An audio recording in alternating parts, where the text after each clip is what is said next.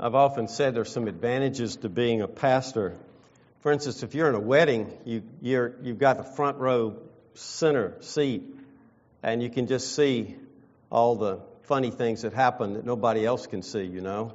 Like I once saw a groom put the ring on the wrong finger of the bride, you know, and during the prayer they're down there trying to get things straightened out. And I've seen grooms look like, what am I doing, you know, and all that kind of stuff. And today, because I'm up front, I get to take my mask off, and that's another one. So, we're going to be in Luke 14 today. We're continuing these dinner party dialogues that Jesus spoke when he was invited to someone's house for dinner or was at a dinner. And I want to ease into this text by saying something. Sally accuses me of saying the obvious frequently. And here's the obvious statement to begin this. Some things are more important than others. That's profound, right? But think about it. People are more important than things. Being a good parent, I think, is more important than being a good citizen. We have prima facie obligations. Right now, I have an obligation to be a father, a husband, a grandfather, a citizen of Oregon, a citizen of the United States of America, a child of God. I've got a lot of obligations on me right now, but the one that's preeminent at this point in my life is to preach Jesus, okay? You've got multiple obligations on you, prima facie obligations, and you've got all things considered obligations. And it's a sign of maturity to know the difference between those things. Now, in Matthew 23, Jesus points out an instance of that when he says, and this is a text that we looked at a while back, though we did it from Luke's Gospel, "Woe to you, scribes and Pharisees, hypocrites! For you tithe mint and dill and cumin, and have neglected the weightier matters of the law, justice and mercy and faithfulness." And he goes on to say, you should have done that, but not neglected the others. And so he said, look, there's some things more important than others. You've got these obligations and this obligation. In that case, he says, they should have done both in their turn. Why were the Pharisees like that? Well, it seems to me that they wanted to have a righteousness of their own manufacture, a righteousness that they had made themselves. And I think the reason for that was that they were a proud people that could not humble themselves before God and admit, nothing in my hand I bring, simply to the cross I cling. They couldn't do that. So they reduced the law to manageable bite-sized pieces, and they took partial obedience as complete obedience and said, we are going to heaven when we die because we've been good enough. They wanted to be in control of themselves and their destiny and their people. And it seems to me that those same two things, pride and wanting to be in control, are the reason that people are like them today. In today's text, Jesus again accuses the Pharisees of neglecting one of the weightier matters of the law and giving too much attention to a lesser issue. Said another way, they're more concerned with the minutiae of the law as they see it than with people. So we'll have a look at Luke 14, 1-6, but before we do, let me point out that though this is a miracle story, there's very little emphasis on the miracle. There's more emphasis on what Jesus says than on what Jesus does. You will note that, I think, if you look at it reflectively. The passage is obviously about something that happened on a Sabbath day, and in one sense it's about the Sabbath day and how to use the Sabbath day, or we'd say the Lord's day. But that's not the main point either, I don't think.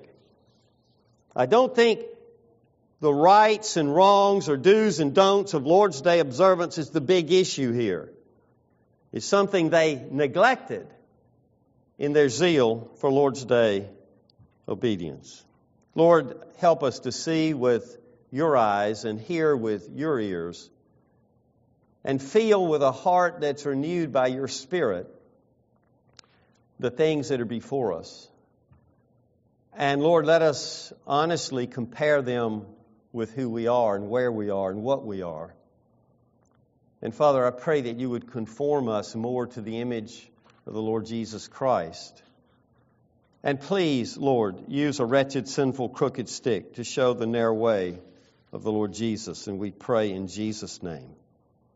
Amen.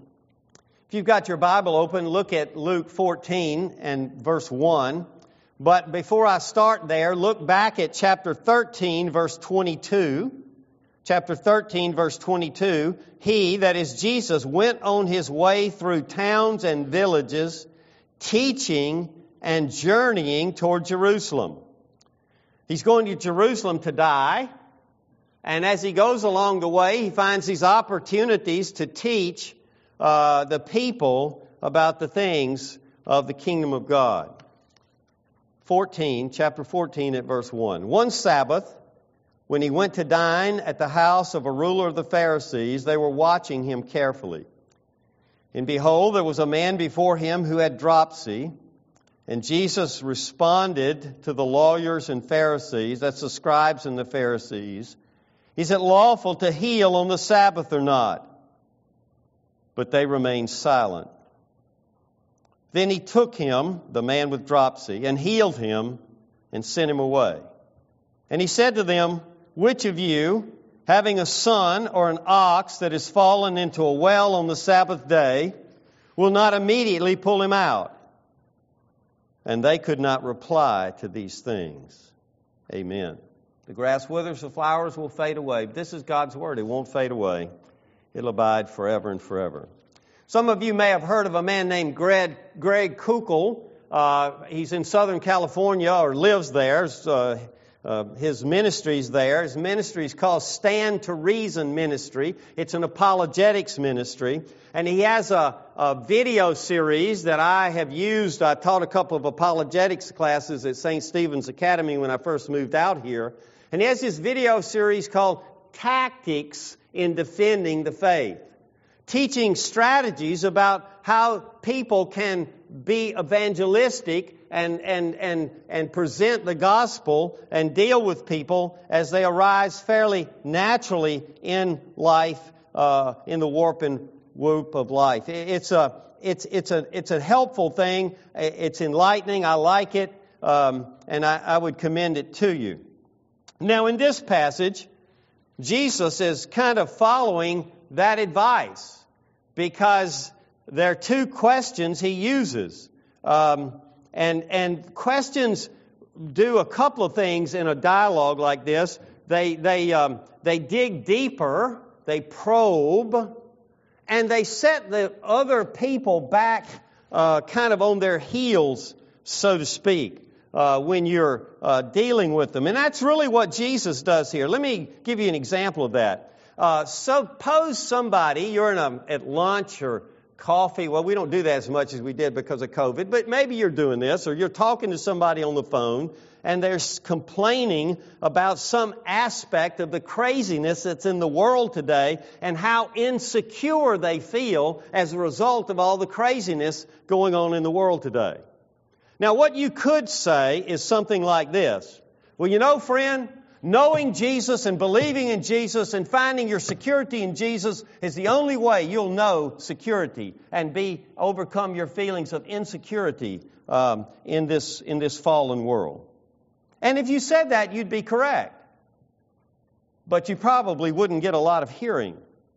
What you might say to a person who's saying the world is crazy and I feel really insecure is, you could say something like, do you think security is possible in this world today? And if so, how do you think we could ever be secure in this world today? And then listen. Listen, because when they tell you how they're seeking security, you know what they're going to tell you if they're a non-Christian? They're going to tell you what their idols are. Because everybody's going to go to their God at that point. Well, I could feel secure if I had $10 million in the bank and a 100,000-acre ranch in a remote part of Montana. Well, yeah. For how long? How many years before you pass from this world to the next?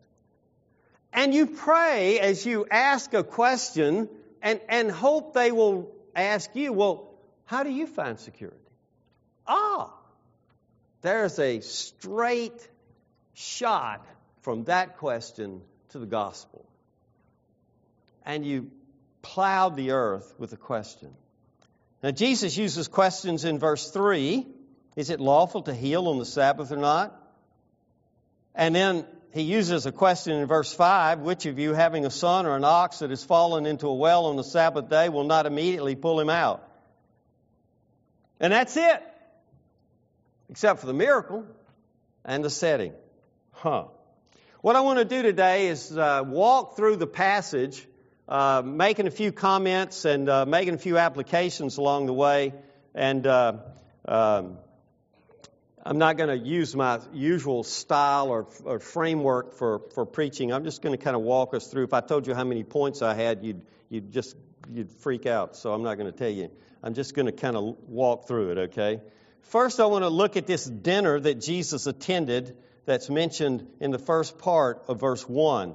Now, if you skip down to verse 12, you'll find that Jesus was invited to this party. We're not told that in verse 1 or 2, but he was invited. He did not crash the party. The party is in a Pharisee's house, and the Pharisee is a ruler of the Pharisees. If I said to you, your arch enemy, what does it mean that someone is your arch enemy? You would say, well, an arch enemy is your chief enemy. And this ruler, this word ruler, begins with that word arch. It comes from this type of word. And so this guy's a mover and shaker, among the Pharisees. He was a kind of a head honcho, kind of a Pharisee. And so Jesus is doing this very common thing, as we've seen. He's in this Pharisee's house, and it's one of the dinner party dialogues. And I'm going to tell you now, and I'll tell you why later. I think this is a setup. I think Jesus has been set up in this situation. I'll tell you why in just a minute.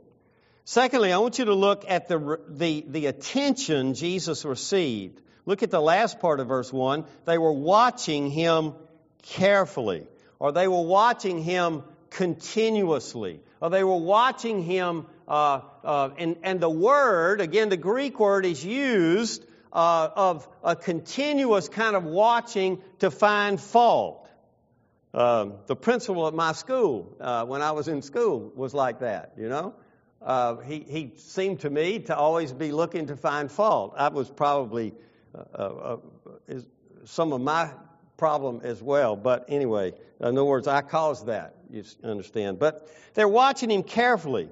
And I think Jesus knew that because they want to catch him in something that he might say or do. If you look back at chapter 11 at the very end, the chapter that we spent 6 messages in, at the last 2 verses of chapter 11, and as he, that is Jesus, went away from there, the scribes and the Pharisees began to press him hard and to provoke him to speak about many things, lying in wait for him to catch him in something he might say.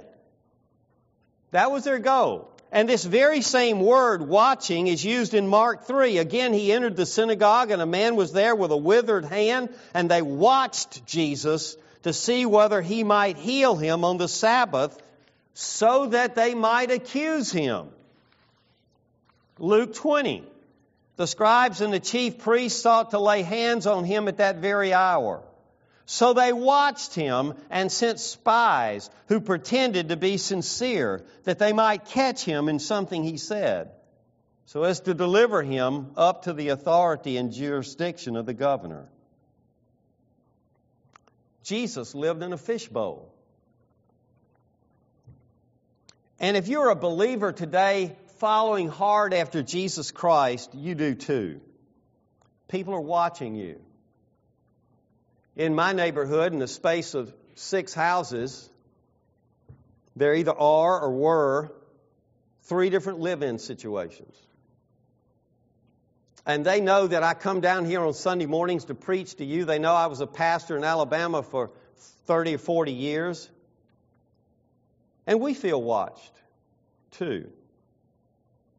Why do non-Christians watch? Well, in one sense, it's the same as the Pharisee here. They're seeking to find fault. But why do they want to find fault? Why do people want to find fault with Christians so much? Well, let me explain that for a minute. Begin with what I have called the non-Christian gospel. This is no gospel at all, but stay with me on this. I'll call it the non-Christian gospel, the non-Christian way to get to heaven. Okay? Here's the non-Christian gospel. If you will be good or keep the law, then you can go to heaven. If you will be good, keep the law, then you can go to heaven. Then, in response to the claim of Christians, and what is one of the claims of Christians? Well, I believe I'll go to heaven when I die. Right? Yeah. The non-Christian takes that claim, I will go to heaven when I die, as a claim to be good. Well, if you claim you're going to heaven, then you must be claiming to be good. Because the way people go to heaven is to be good. Now, logically, it does not follow. It's called the fallacy of affirming the consequent, for those of you that are into logic. But it's the way people often think. You see, if you'll be good, you can go to heaven. Well, there's another way. If you believe in Jesus, you can go to heaven. So, if you're affirming this, you don't necessarily mean one or the other. Well, that's why a non-Christian may well be watching you. This is the basis of why non-Christians believe that Christians think they're better than everyone else. Their thinking would go something like this. You claim to be headed to heaven, which means you claim to be a good person. But that's not my claim. And I hope it's not your claim. Our claim is that by way of the good news of Jesus' sinless life and atoning death, by faith, I'm an heir of heaven. So non-Christians watch us just as they watch Jesus. They want to see if we're consistent, to see if we are as good as they think we're claiming to be, and then try to crush us when we are what we are, which is fallible creatures. Again, Christians do not believe they will attain heaven because they're good. We believe we're not good and can only attain heaven by grace through faith alone in the finished work of Christ alone, who alone was good. But we're being watched. And we're being condemned often because of a false gospel that's out there. Thirdly, I want you to notice at the beginning of verse 2 the word behold. It's an exclamation. It's a little word that's used 1,065 times in the ESV version of the Bible. 39 times in Luke alone, 39 times in Matthew, 89 times in Isaiah. It's a word that is very, very frequent, and most often we just read over it. Most often it kind of functions as filler for us, and we just blast right through it and get on to the next words. What does it mean? It means to look, pay attention. I'm about to say something really, really important. The writer is trying to alert us to something that he doesn't want us to miss. He is even, you might say, raising his voice a bit. I challenge you to this. Begin in Isaiah, Jeremiah, Ezekiel, Daniel. I left the Lamentations out, but you can add that too. And then go through the minor prophets and take, unless you're opposed to this for various reasons, take a little red pencil and underline the word behold every time it appears as you read through those sections of the Bible. You will be amazed. You will be amazed at how many times you see it. I did that myself, and I have more than one Bible, as you might imagine, and I have an unmarked one, and I have the Carter annotated version, the one I put notes in and marks in and everything. And so I marked it.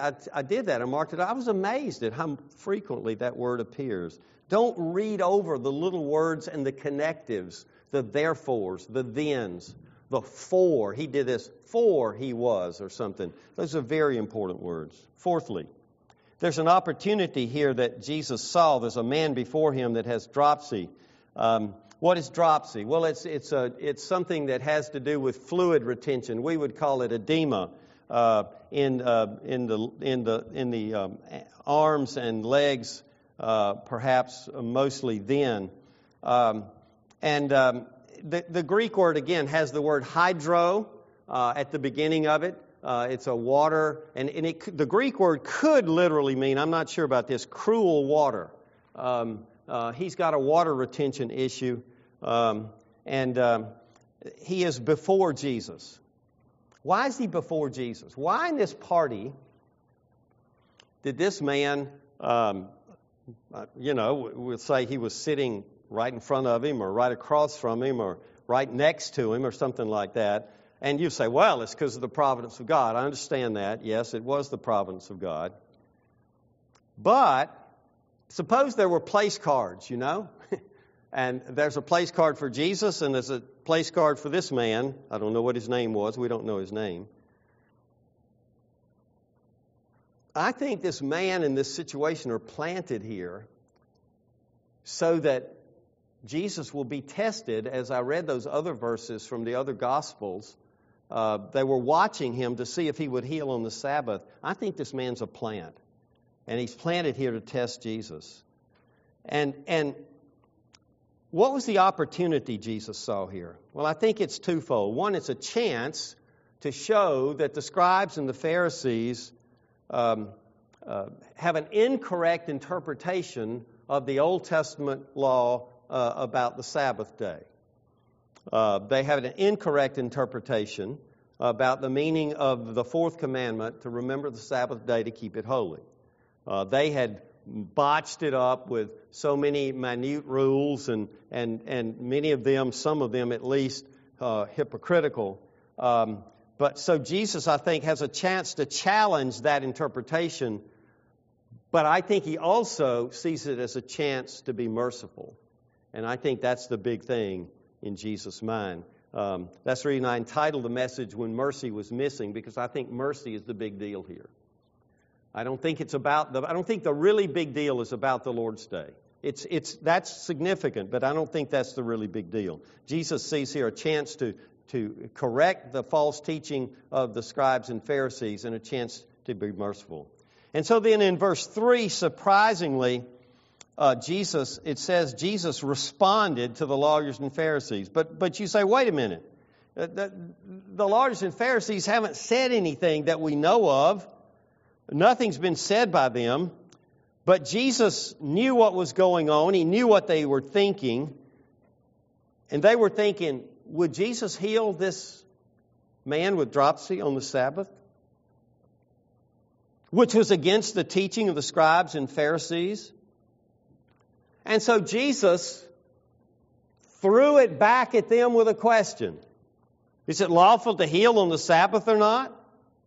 They would have said no. Jesus will say yes. If you're the sick man, which answer do you like the best? That's pretty obvious, isn't it? Do you like the compassion and mercy of Jesus or the incorrect interpretation of the law by the scribes and the Pharisees? So Jesus responds to what they're thinking with a question, and that's followed, sixthly, by silence. They're silent. They remained silent. I think they've been silent. They're just watching. Why are they silent? Because Jesus has them over the proverbial barrel. They're in a lose-lose situation. If they say no, it's not lawful to heal on the Sabbath, they come across looking pretty bad. If they say, yes, it's lawful to heal on the Sabbath, what do? They contradict their own teaching. Jesus has them over a barrel.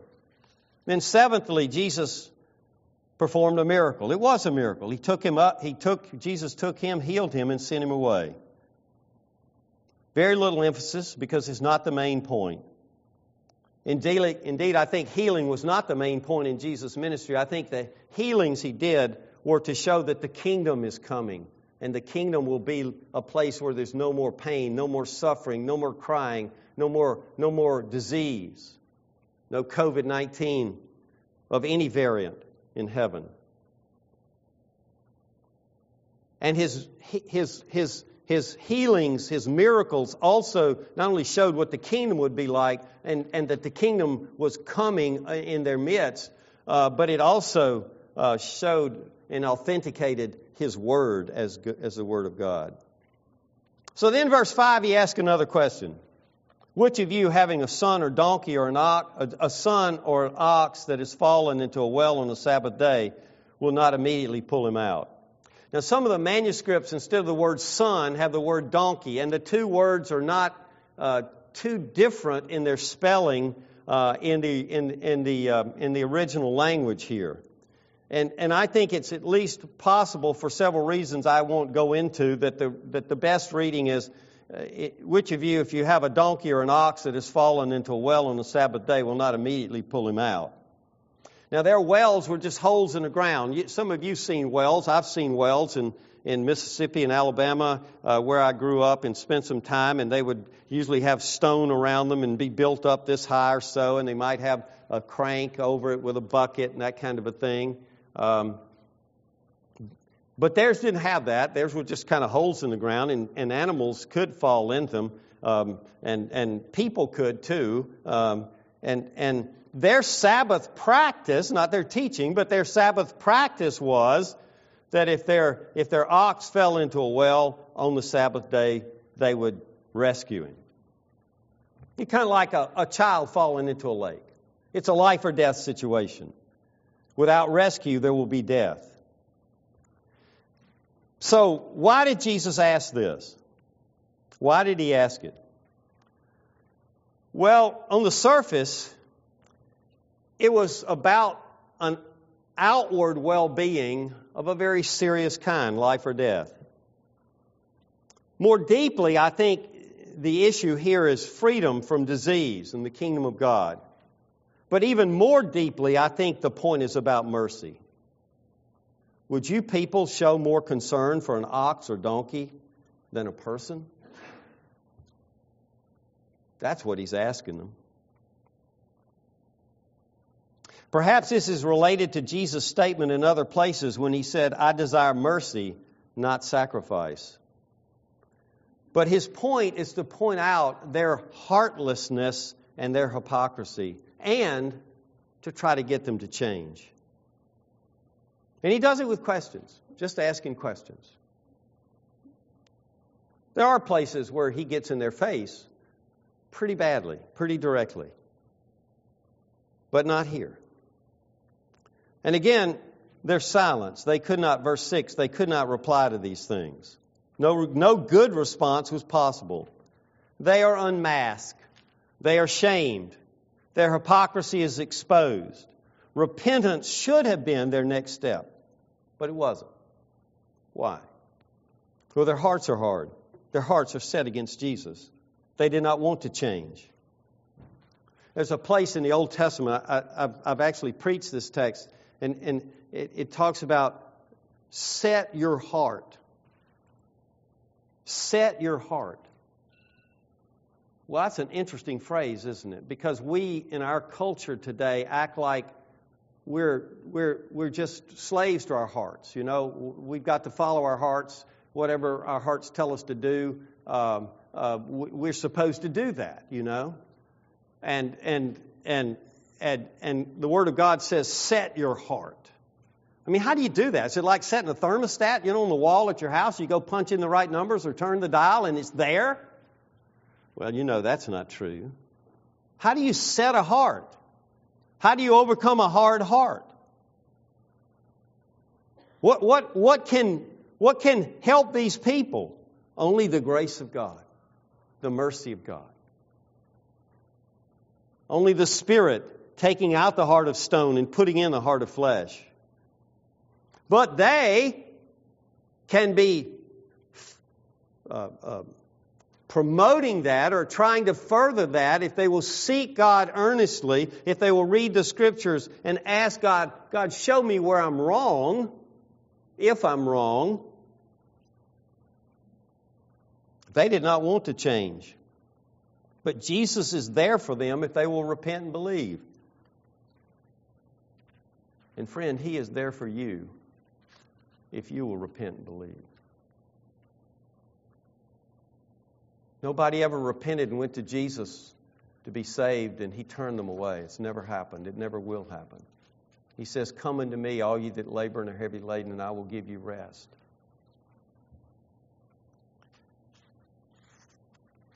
If you study the New Testament through, there are at least 7 times when Jesus healed on the Sabbath day. Luke 4, the man with an unclean spirit. Luke 6, the man with a withered hand. Luke 13, a woman with a disabling spirit. Mark 1, Simon Peter's mother-in-law. This passage. John 5, the 38-year invalid man who was healed at the pool of Bethesda. John 9, the healing of the man born blind. All of these were healings done on the Sabbath day. And the Pharisees could never rejoice, but they were angry and judgmental. I ask again, why? And I say again, they were working on the basis of the non-Christian gospel, which is no gospel at all. Keep the law well enough and you can go to heaven. It's also, you could say it this way, it's because they have not experienced the saving mercy of God in Jesus Christ. Because people that have experienced the saving mercy of God in Jesus Christ are merciful people. They're different people. People that have experienced the mercy of God in Jesus Christ weep over sinners more than they condemn them. In the late 1970s, we started a men's prayer breakfast at the church I was pastoring in Madison, Mississippi. And there was a man there in that prayer breakfast who would come and he would start taking names of those who weren't there. And he would get angry. Where is?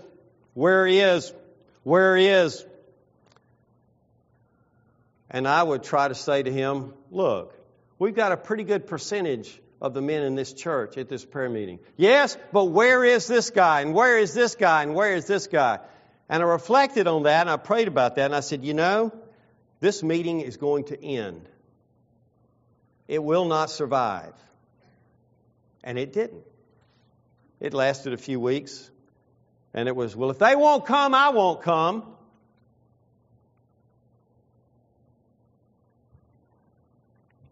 Well, I hope I'm wrong, but there wasn't a lot of mercy in that. And perhaps that man had not been touched by mercy. People who have been touched by the grace of God are merciful. They're patient with others as God has been patient with them. They are merciful with others because they've experienced the mercy of God. Have you experienced the mercy of God? The mercy of God? The mercy of God. Have you ever cried out to God for mercy? Do you know what mercy is? Some of you know my graduate degree is in philosophy, and there's nothing that's so crazy philosophers won't think about it. It's one of their strengths and weaknesses, I suppose. But so I came up on a group of graduate students one day, and they're discussing the concept of deserving mercy. Now, I was a fourth-year graduate student by that time. If I'd been a first-year graduate student, I would have said, oh, that sounds really intriguing. Let's talk about that. But by the time you get to be a fourth-year student, you recognize foolishness for foolishness. You know? No one deserves mercy. Mercy, by its very definition, is undeserved help and kindness. Undeserved. So the question for you and me is, do I believe the grace I've gotten from God was deserved or undeserved?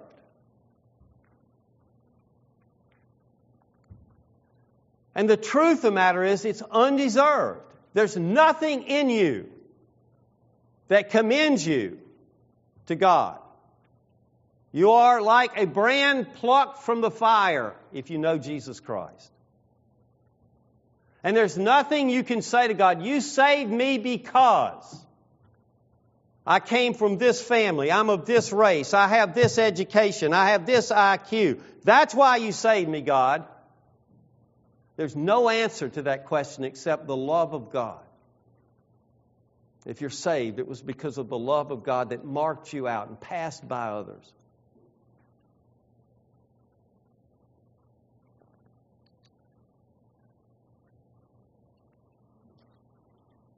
So when the 10 lepers came, and a leper is someone that has no claim on anybody in that culture, Jesus, Son of David, have mercy on us. Blind Bartimaeus, the kind of man who would have things oozing out of his eyes in that culture because of his whatever has caused his blindness. Blind Bartimaeus, Jesus, Son of David, have mercy on us.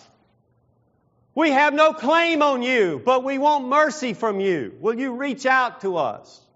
And in both of those cases, he did. How can you tell if you've experienced the mercy of God in Jesus Christ? Are you merciful? Well, how merciful should I be, you might say? Well, that's easy. You should be as merciful with others as God has been merciful with you.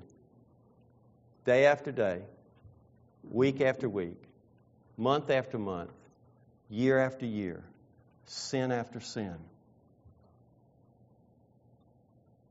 God has been merciful. That's what the Pharisees and scribes couldn't see. Because they didn't think they were commended to God on the basis of mercy. They thought they were good people. And Jesus was saying to them, you're not good people. He who has ears to hear, let him hear what the Spirit is saying to the church. Let us pray. Lord our God, we pray that we would be merciful people, that we would not major in minors, but that the weightier matters of the law, like mercy and justice and kindness and righteousness, would dominate us. Forgive us, Lord, that all too often we have acted as if there was something in us to commend us to you.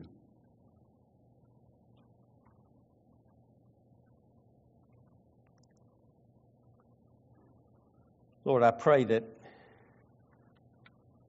any in the sound of my voice that are struggling to realize that they have nothing to commend them to you but their sin, that you would give them the faith to believe that you will receive them anyway.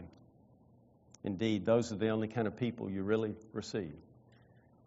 And we pray in Jesus' name. Amen.